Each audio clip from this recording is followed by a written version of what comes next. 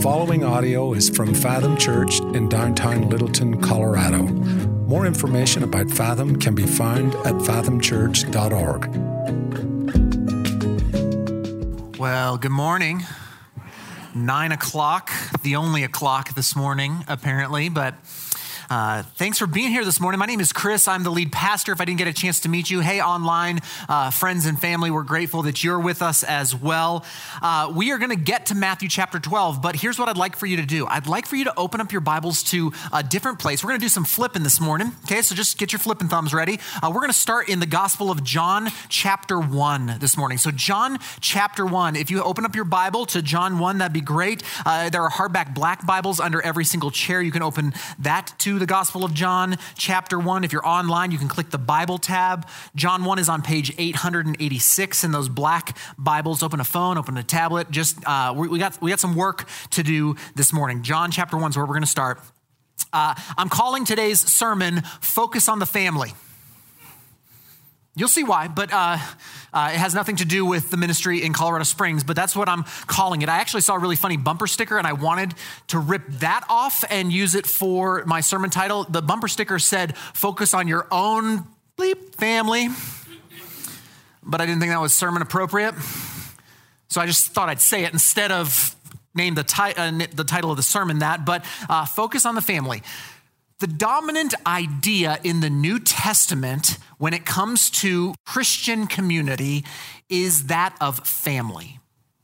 It's not church necessarily, the gathering. Ecclesia is the word church, a gathering point. That's not the primary way that Christian community is talked about. Christian community is primarily talked about as family. But I want to ask the question this morning, what does that mean? Like, what does that mean? Well, we're going to get into this, and we have some theology work that we're going to start with, and then we'll get to practical application on the tail end. So we're going to work hard, and then there will be payoff at the end. So John chapter 1, we're going to start in verse 1. So look at your text. In the beginning was the Word, and the Word was with God, and the Word was God. Okay, so John chapter 1, verse 1 begins with, in the beginning was the Word. And in your text, you'll notice that the word is capitalized, capital W, Word. So what are we talking about here? Who's the Word? Jesus. Okay, good. You can almost always guess Jesus if you're new to church, okay? You can almost always guess Jesus. You'll be close to right, at least close to correct. So John is saying Jesus was in the beginning, and that Jesus was with God, and that Jesus, hear me, was God. John chapter 1, verse 1. Now, here's the truth. You cannot be with something and simultaneously be something. You cannot be with something and be that same thing. Okay, that's insanity. It's classic. Okay, it's classic.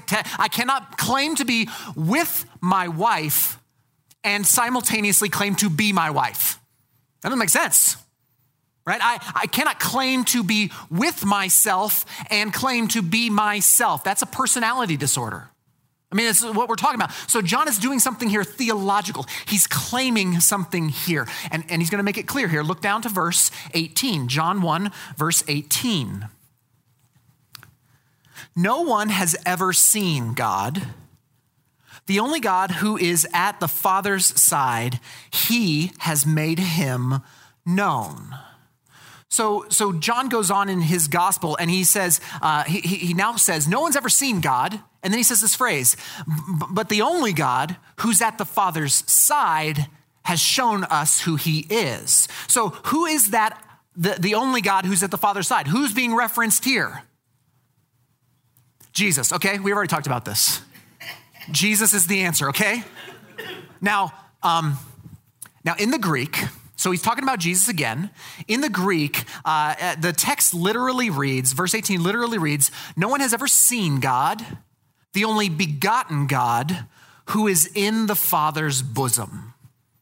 It's not like ours says at the Father's side. The Greek says in the Father's bosom, all right? And those are two very different things. Okay, so our youth minister, Kyle, he's down with the high schoolers right now. Kyle and I go way back. He is a great friend of mine. I've known him for 15 years now. He was actually my intern when I was a youth pastor. For the first church I was a youth pastor at, I hired him as an intern. So he was at my wedding. I officiated his wedding. Like, we have a long-term relationship. I love that guy dearly, and I don't ever mind being at his side. But I want no part of his bosom. I mean, frankly, if I'm honest, I don't really even know what his bosom is or where to find it, okay? I almost named this sermon Bosom Buddies, but again, felt like it was inappropriate, okay? So Focus on the Family came up. But this is in the English, it's translated side because the idea of a bosom is kind of lost on us, or it has been perverted in our culture. What John is saying is that Jesus is in the bosom of the Father. Okay, as in, there is intimate familiarity and entanglement within these two. Okay, between the Father, and God the Son. Theologians will use the word substance. They are of the same substance, but they are two different, distinct persons. If you were in our Fathom Academy Christian theology class last summer, you might remember some of this stuff, okay? So John gives us a picture of God the Son, Jesus, the Word. He was in the beginning, he was with God, and he was God, and he was in the Father's bosom, whatever that means, of the same substance. Now, I want you to turn all the way back to Genesis chapter 1, okay? Genesis 1, if you don't know where Genesis 1 is, Genesis means beginning, okay? And 1 is the first number. Genesis 1, okay? Genesis chapter 1. Genesis 1, verse 1. In the beginning, God created the heavens and the earth. Now those first three words, in the beginning, okay? What were the first words in John chapter 1? You remember? In the beginning. No, Jesus was not the first word. In the beginning was the first word. In the beginning was the Word. So John chapter 1 is a nod of its hat to Genesis chapter 1. They both begin the exact same way with in the beginning. Now look down in Genesis 1 to verse 26. Genesis 1:26. Then God said, "Let us make man in our image, after our likeness." Okay. This is, again, not a typo in your Bible. We don't like typos in our Bible. That is not a typo. It's not a mistranslation. It says, let us make man in our image. Us, our. Okay, who is God talking to? There's nobody, he hasn't created anybody yet. He's not talking to plants. Who's he talking to right here? Jesus, good job. Man, I'm so proud of you guys. I don't even need the face mic. I'm going home, okay? We don't need to do this anymore. Like, now, you may know, maybe the Discovery Channel or somebody told you as a college professor, you may know that the Bible never explicitly mentions the Trinity. I don't know if you know that. The Bible never talks about, there's no word Trinity in the Bible. And yes, it's not there, but it's all over the place. The doctrine of the triune Godhead is all over the scriptures. So God, hear me, in his very nature is a community. He is in a family, as it were. And this is my first point for this morning, okay? God is community. God is community. And I don't have time to get into the Holy Spirit at all this morning, but God is in a perfectly intimate relationship with God's self. You have to use this kind of language, okay? God the Father, God the Son, and God the Spirit are all in community, all at one another's side, all maybe as it were in one another's bosom. They're of the same substance, but they are three distinct persons. Now, Genesis chapter 2, okay? After Genesis 1 comes Genesis 2. And in Genesis 2, look down at verse 18. Something interesting happens. Genesis 2:18. Then the Lord God said, "It is not good that the man should be alone. I will make him a helper fit for him. So, for the first time in Genesis chapter 1 and the beginning of 2, God is creating and he is creating and he is creating. And every time he creates something, he says, it is good. It's good. It's good. And God saw that it was good. It was good. It was good. And for the first time, verse 18, we find God has created something and it is not good. The first thing that is not good in all of creation is when God creates man, Adam, the first human being, and man is alone, and God says, nope, that ain't good. This is not good. This guy needs some help. That's essentially it's literally what he said. He needs a helper. He needs some help. This guy needs some help. And the first thing that's not good in all of creation is a lack of community for a human being.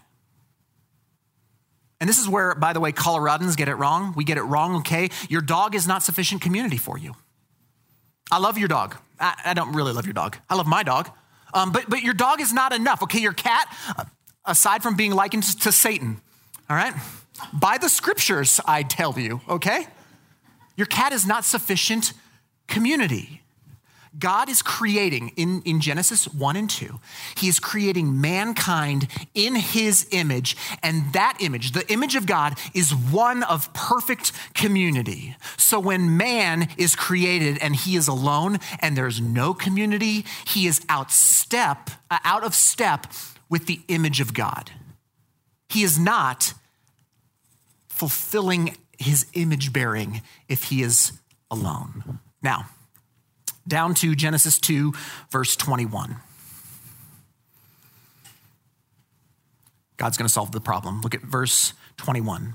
So the Lord God caused a deep sleep to fall upon the man, and while he slept, he took one of his ribs and closed up its place with flesh. And the rib that the Lord God had taken from the man, he made into a woman and brought her to the man. Okay. We're almost done with theology for a minute. Let's geek out just 1 minute more for my sake, okay? It says that God took one of his ribs, okay, one of his ribs. Now, that word that's translated rib can also be translated side.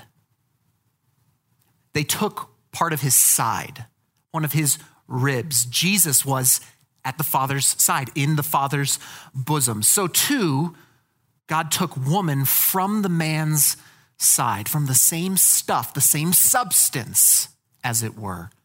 And he creates community for human beings. Now, all of that is just to show you from page 1 in the scriptures that we find that God is community, okay? But we were created by him as image bearers of him to be in relationships like he is in relationships. And this is point number 2 of the morning. We are created for community.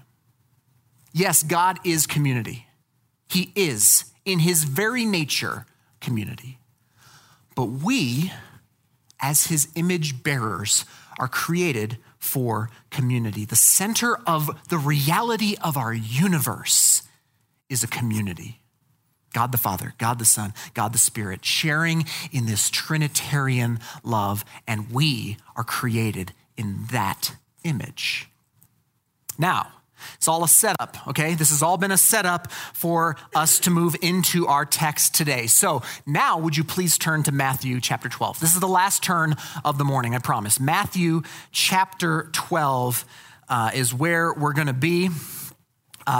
We've spent a full month on this chapter, on just Matthew 12, and we will finish this chapter this morning. So Matthew 12, what was just read over us, Jesus is going to tell us what the community we are created for looks like. He's going to tell us what this is like. So Matthew chapter 12, we're going to start in verse 46. Matthew 12, 46. While Jesus was still speaking to the people, behold, his mother and his brothers stood outside asking to speak to him. Now, remember what's been going on in chapter 12. Okay, the last few chapters actually have all been about discipleship. Okay, Jesus has been calling his followers. He got his first band of kind of followers, the disciples. We found their names. And he's been calling people who follow him to a very high bar of discipleship, a very high bar of what it means to follow him. To be a part of following Jesus, to be a part of following the way of Christ meant to lay everything down. It meant to lay everything down. It was complete allegiance. It was a complete change in your identity. The cost of discipleship, we've said, was very high. Jesus turned people away before he let them follow him half-heartedly. So we've seen this, and now in chapter 12, opposition has been mounting primarily from the Pharisees, who are the religious elite of this area. And now at the very end of chapter 12, in verse 46, Jesus' mother and his brothers, his family, they show up and they want to speak with him. In Luke's gospel, it says they think he's crazy and they want to take him home. Matthew doesn't put that in there, so we're assuming that Jesus is not crazy at this moment, okay? Now, what we need to do is we need to do a little bit of historical work on the family in the first century because it's different from family today. The way that families worked in the first century is what's known as a system called the patrilineal line system. You don't need to remember this, but it's just, I think, helpful. Patrilineal line simply means that the family's bloodline was traced through the father's lineage. That's what patrilineal means. We saw this in Matthew chapter 1. In Matthew 1, we saw that the genealogy of Jesus is given patrilineally, okay? So Abraham was the father of Isaac. Isaac was the father of Jacob. Jacob was the father of Judah. You see, it's this line on and on and on until we get to Jesus. Now, Matthew does an interesting thing, and he throws 4 women in there, which is crazy. We talked about that at Christmas. We'll deal with that in Christmas, okay? But the patrilineal system is the dominant system for how families work in the first century. And property, okay, all rights, all names and titles are all passed down from the father to the son, from the father to the son, and on it goes. Now, family was everything in this culture.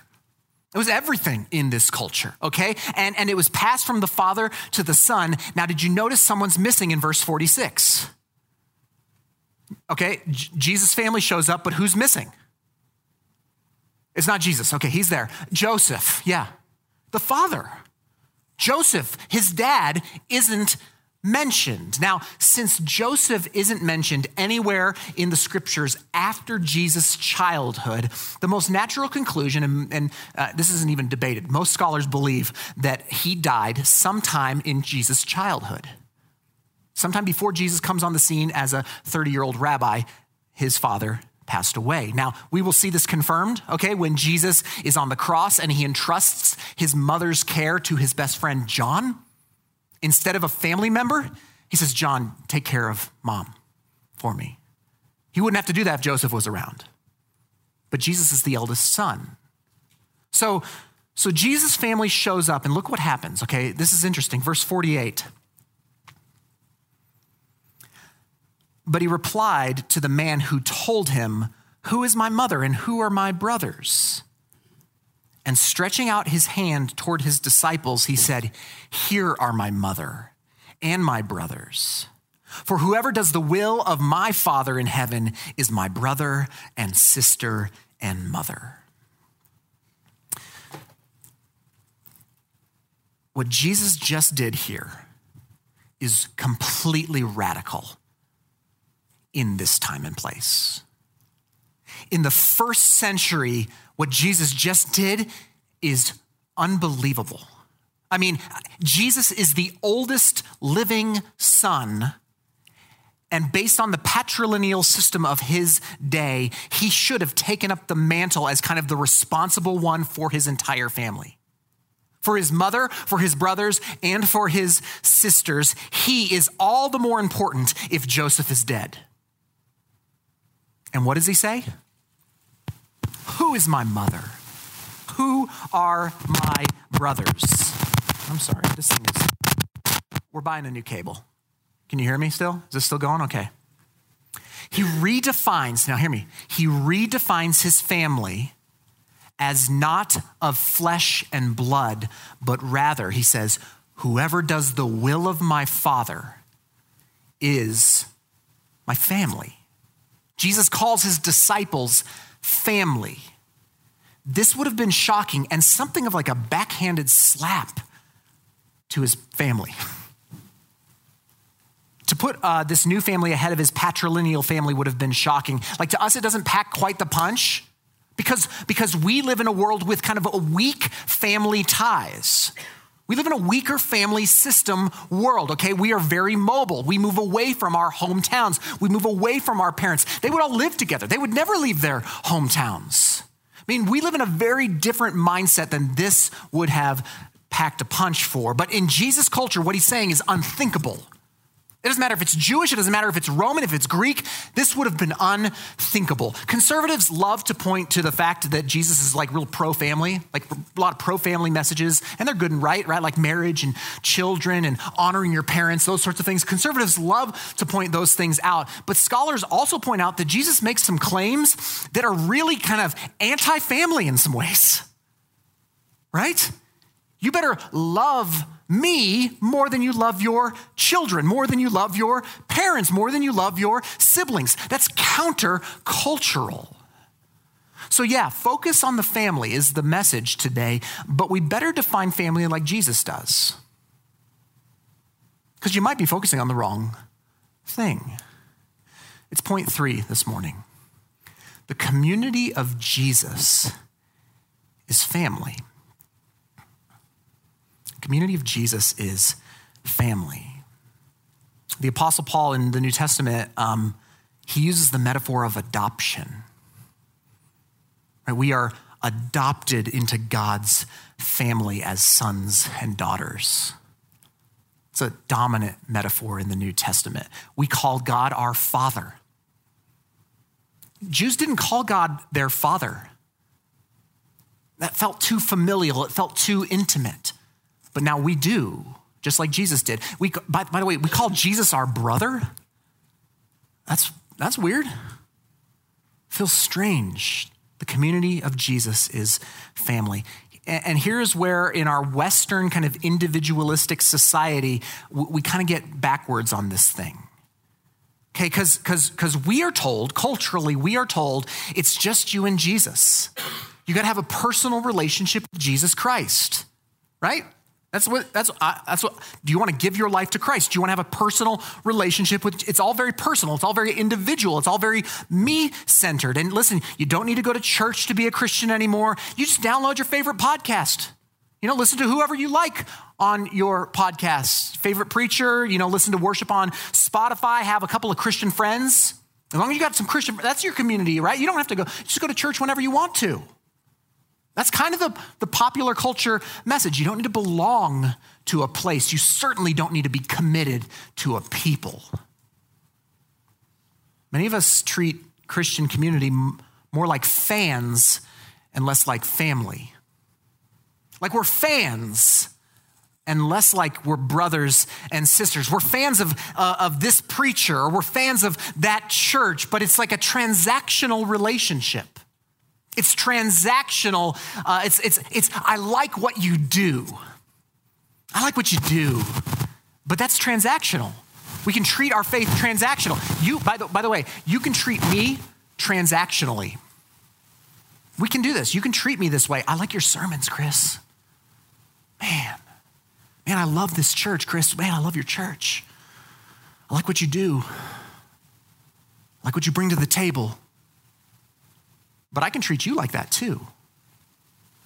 Your pastor can treat you like that. I can treat you like this. Man, I like that you fill that seat. Oh, I like when the room's full, right? I like that you give. I like that you serve. Or here's one, I'll just be honest with you. I like that you like me. I like that you like my sermons. It's transactional. It's a transaction, okay? But hear me. Family is not transactional. Family is not transactional. It's covenantal. It's not, I like what you do. It's, I like you. There's a difference. There's a difference. And so when we don't run, essentially, the way that we treat church is not the way that we ought to treat church. We treat it transactionally, and Jesus is saying, but these are my family members. And I love you, but if that's you, and I don't want you to feel judged, but if you feel like maybe you've treated Christianity or your faith like it's a transaction, I just want to say that you believe that because you've been taught and discipled by Western hyper-individualistic culture that that's how church is supposed to work. But listen to me, you did not get that belief from Jesus. You did not get that belief from the Bible. That personal relationship with Jesus Christ, and that's all that matters. You don't find that in church history, in the scriptures, or in any of Jesus' teachings. You got that from your culture. You got that from the world that we live in. These are very specific, contextualized beliefs based almost entirely in where we live and when we live. Because there's other parts of the world that don't think like us. The less Western parts of the world don't think that way. It is a context of where we live and when we live. So Jesus' vision for his gospel community, the church, for us, for his family, isn't that it's an event you attend or content that you consume, but rather it's a family that you are a part of, that you belong to. So if this is what the Bible teaches us about community, then what do we do with this, okay? And I promise I'm not going to beat you up the whole time, all right? That's not my plan this morning. But what do we do with this idea of church or community or Christian fellowship as family? Well, the problem with family is that for better or worse, your family is your family, right? I mean, you can disown them, but they don't become less your family. They're still your family. You can't do anything about it. You don't get to pick your family. This is the difference between family and friends. You don't pick your family, you pick your friends. And this is one of the things that's really important when thinking about church community as family. So listen, your community at Fathom, this church, they don't necessarily need to be your friends. Stay with me, okay? It's great if it works out that way. It is great when the people that you are in church community with are also your friends. But hear me, friendship is fickle. It's based on chemistry, at least initially. It's based on chemistry and personality and a lot of times stage of life. Okay, and none of that is bad at all, but hear me, it's limited.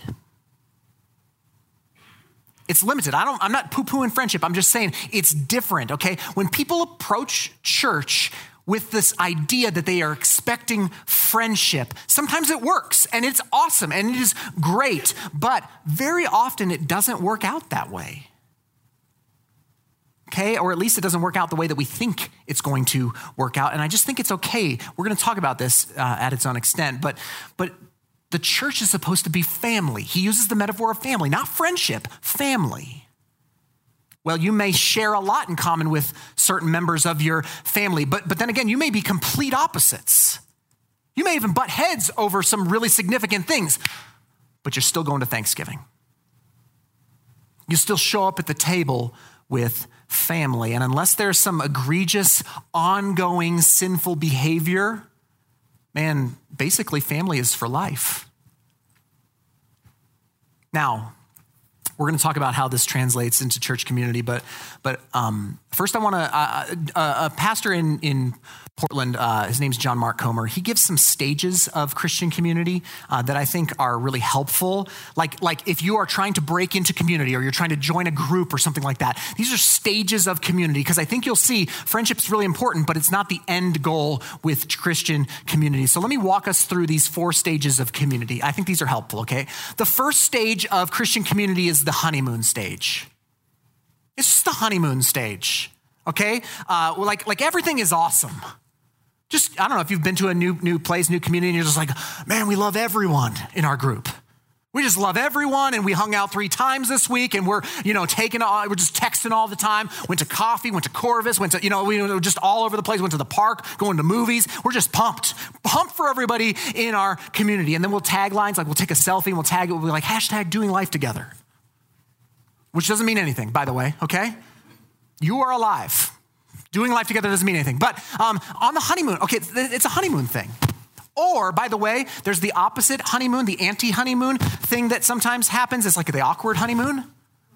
I don't know if you've been in this group where you show up and it's like the awkward, like you're just new and you're unsure of yourself and you're not really comfortable yet with each other. You don't know each other very well. You got like baby giraffe legs when it comes to like relationships. You're not sure what's going on.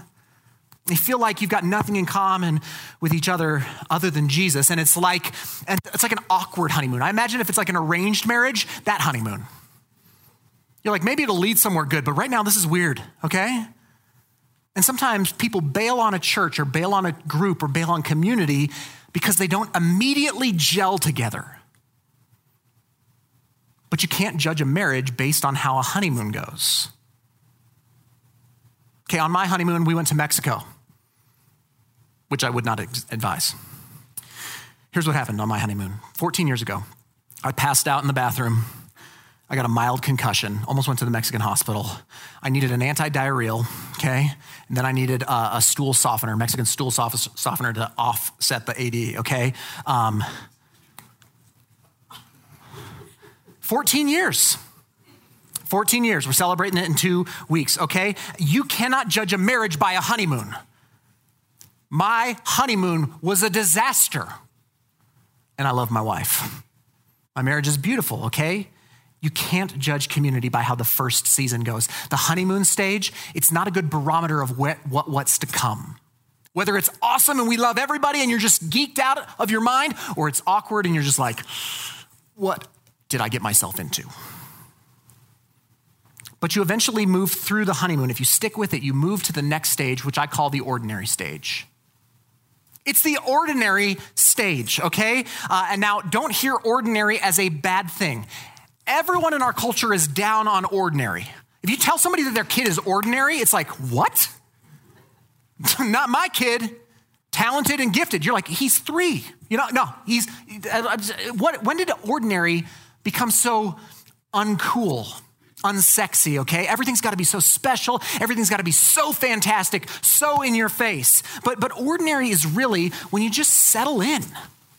When you just settle in and you're like, yeah, my group is good. My group is good every Wednesday. Like we know each other. We're walking together. Nothing too high, nothing too low. It's ordinary. It's just normal, okay? And sometimes people bail on community when things get ordinary. Because it's just not interesting enough. It's not intense enough. It's not fresh and awesome and exciting. It's actually just kind of boring. Ordinary is kind of boring. Okay? But listen, most of family life is ordinary.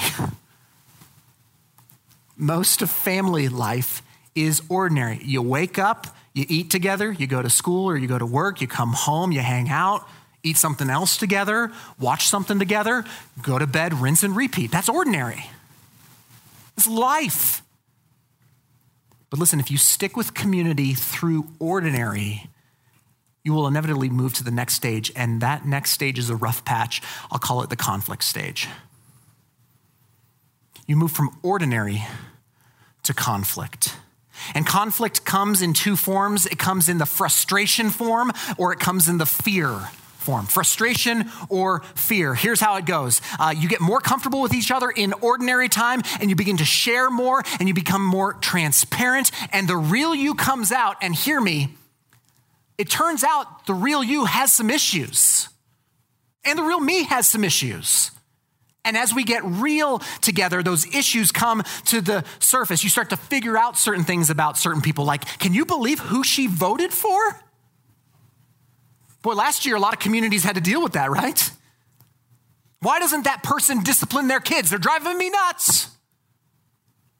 Oh my goodness, if that person complains one more time during prayer requests, I'm going to lose my mind, right? You've been in that group? Conflict, okay? It can lead to frustration.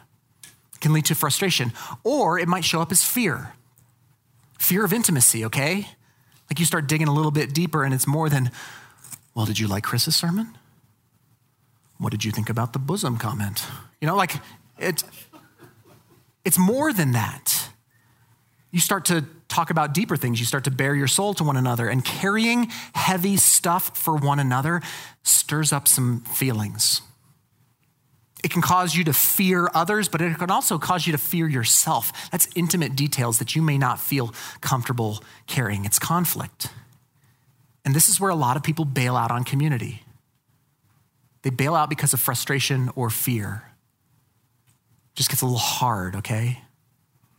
But if you stay put, if you stay committed and you embrace the conflict, you'll move to the final stage, which we'll call the love stage. It's the love stage. Okay, in the love stage, you begin to accept people in their differences, in their struggles, in their pains, in their real lives, okay? And you find yourself saying things like this, man, I really love these people. I never would have thought it would work out with that awkward honeymoon. And goodness, how many boring Bible studies have we done together, right? And man, if he gets on his soapbox one more time about Trump, I'm going to lose my mind. But gosh, I love these guys. And you push in. And it's family. Now, I don't want to paint a rosy picture. There are times when it's okay to leave a church. I'm not saying that you can't leave a church. There are just like there are times to distance yourself from certain persons in your family with unhealthy dynamics. There are times for that. There are also times for us to leave churches, to find a new church. There are times for that, okay? But our cultural problem isn't that people are staying places too long. That's not the main problem that our culture faces. It's that people are leaving places too soon.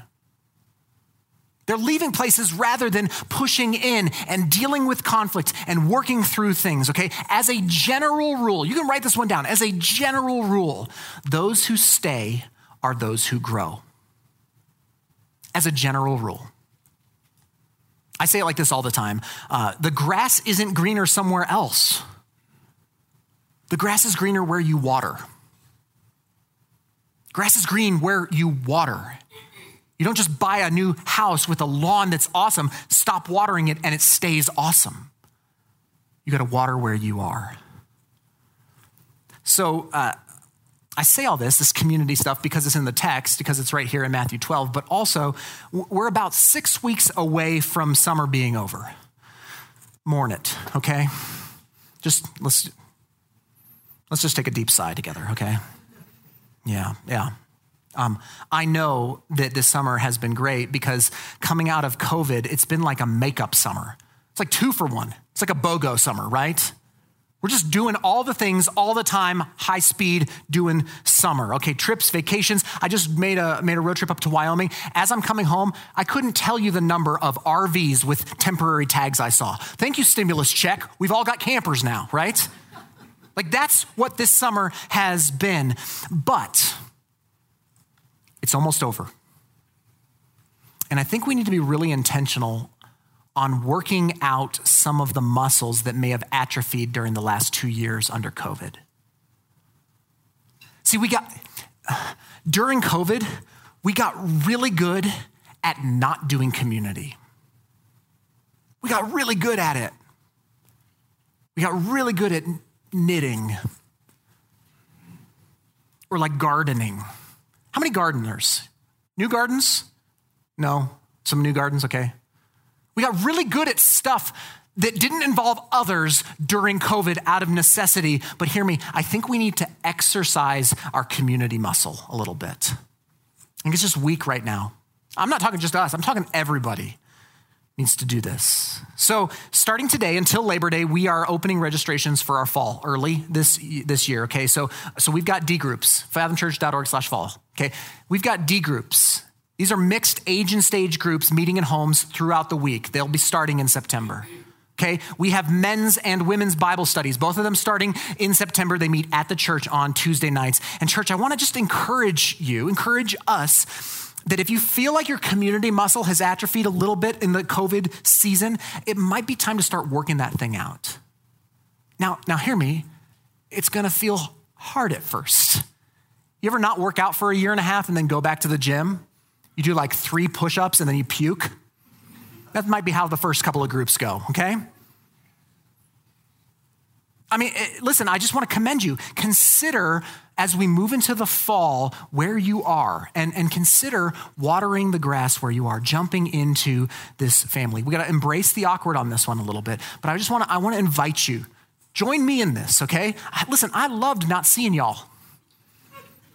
Some of y'all, okay?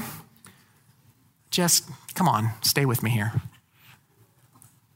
But COVID, it's not over, but it's over. We need to get back. We need to start working on community again. Now, let me end with this. I know I used this illustration just last year, and I'll use it again. You'll find out real quick that I've got like 6 sermons that I just put on repeat, okay? But I do want to end with this. We spent the last 2 weeks before this Sunday, talking about Satan, spiritual warfare, demons, that sort of stuff. And you need to understand, I hope if you took anything away from the last 2 weeks, it's this. We have a real spiritual enemy who wants to take us out.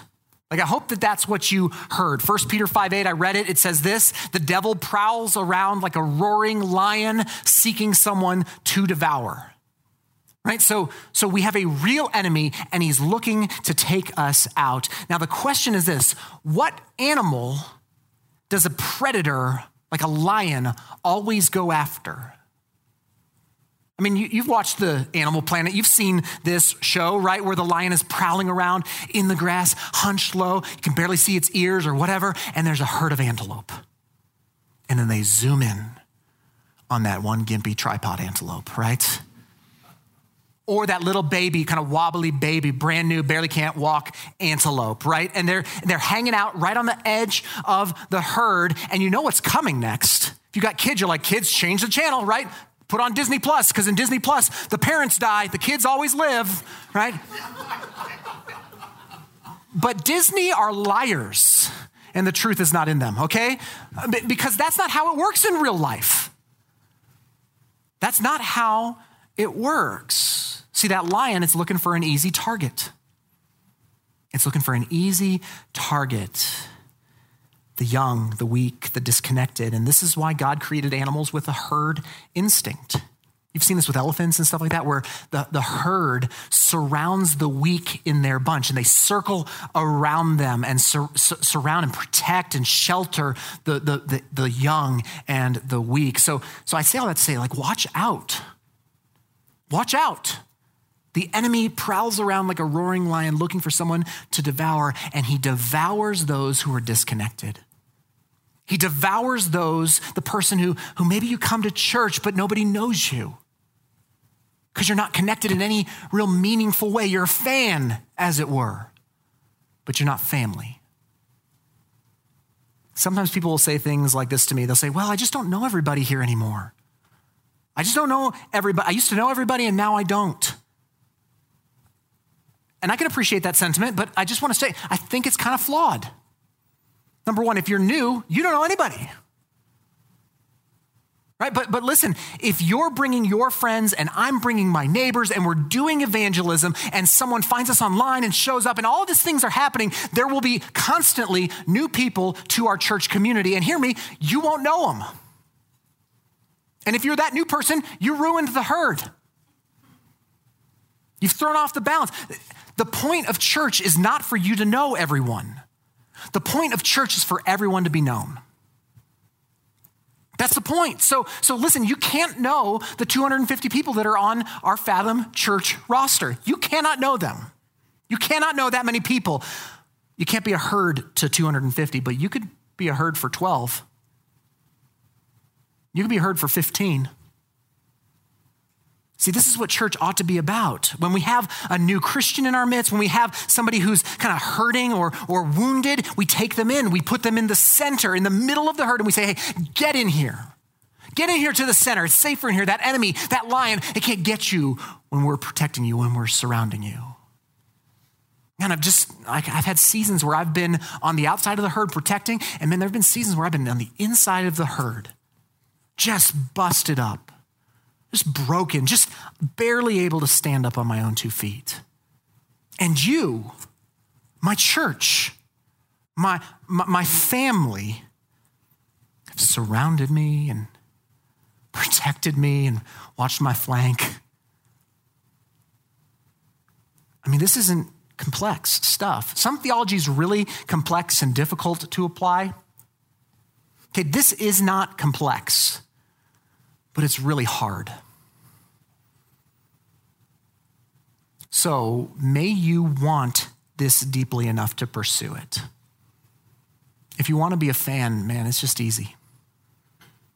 But may you want family deeply enough to pursue it, and may God, who created you in his image, be merciful to grant it to you. Focus on the family. Let's pray together.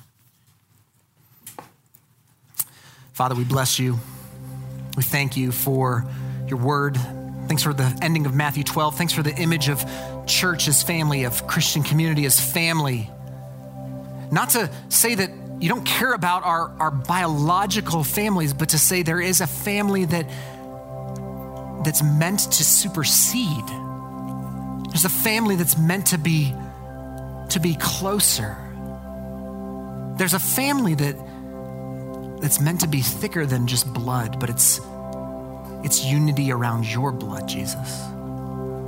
And Lord, as so many of us have just spent the last couple of years in isolation, kind of by ourselves, staying at home, sheltering in place, and now just kind of coming out and seeing the summer and going all the places and doing all the things, Lord, I do pray that we would be convicted to start working out our community muscle again.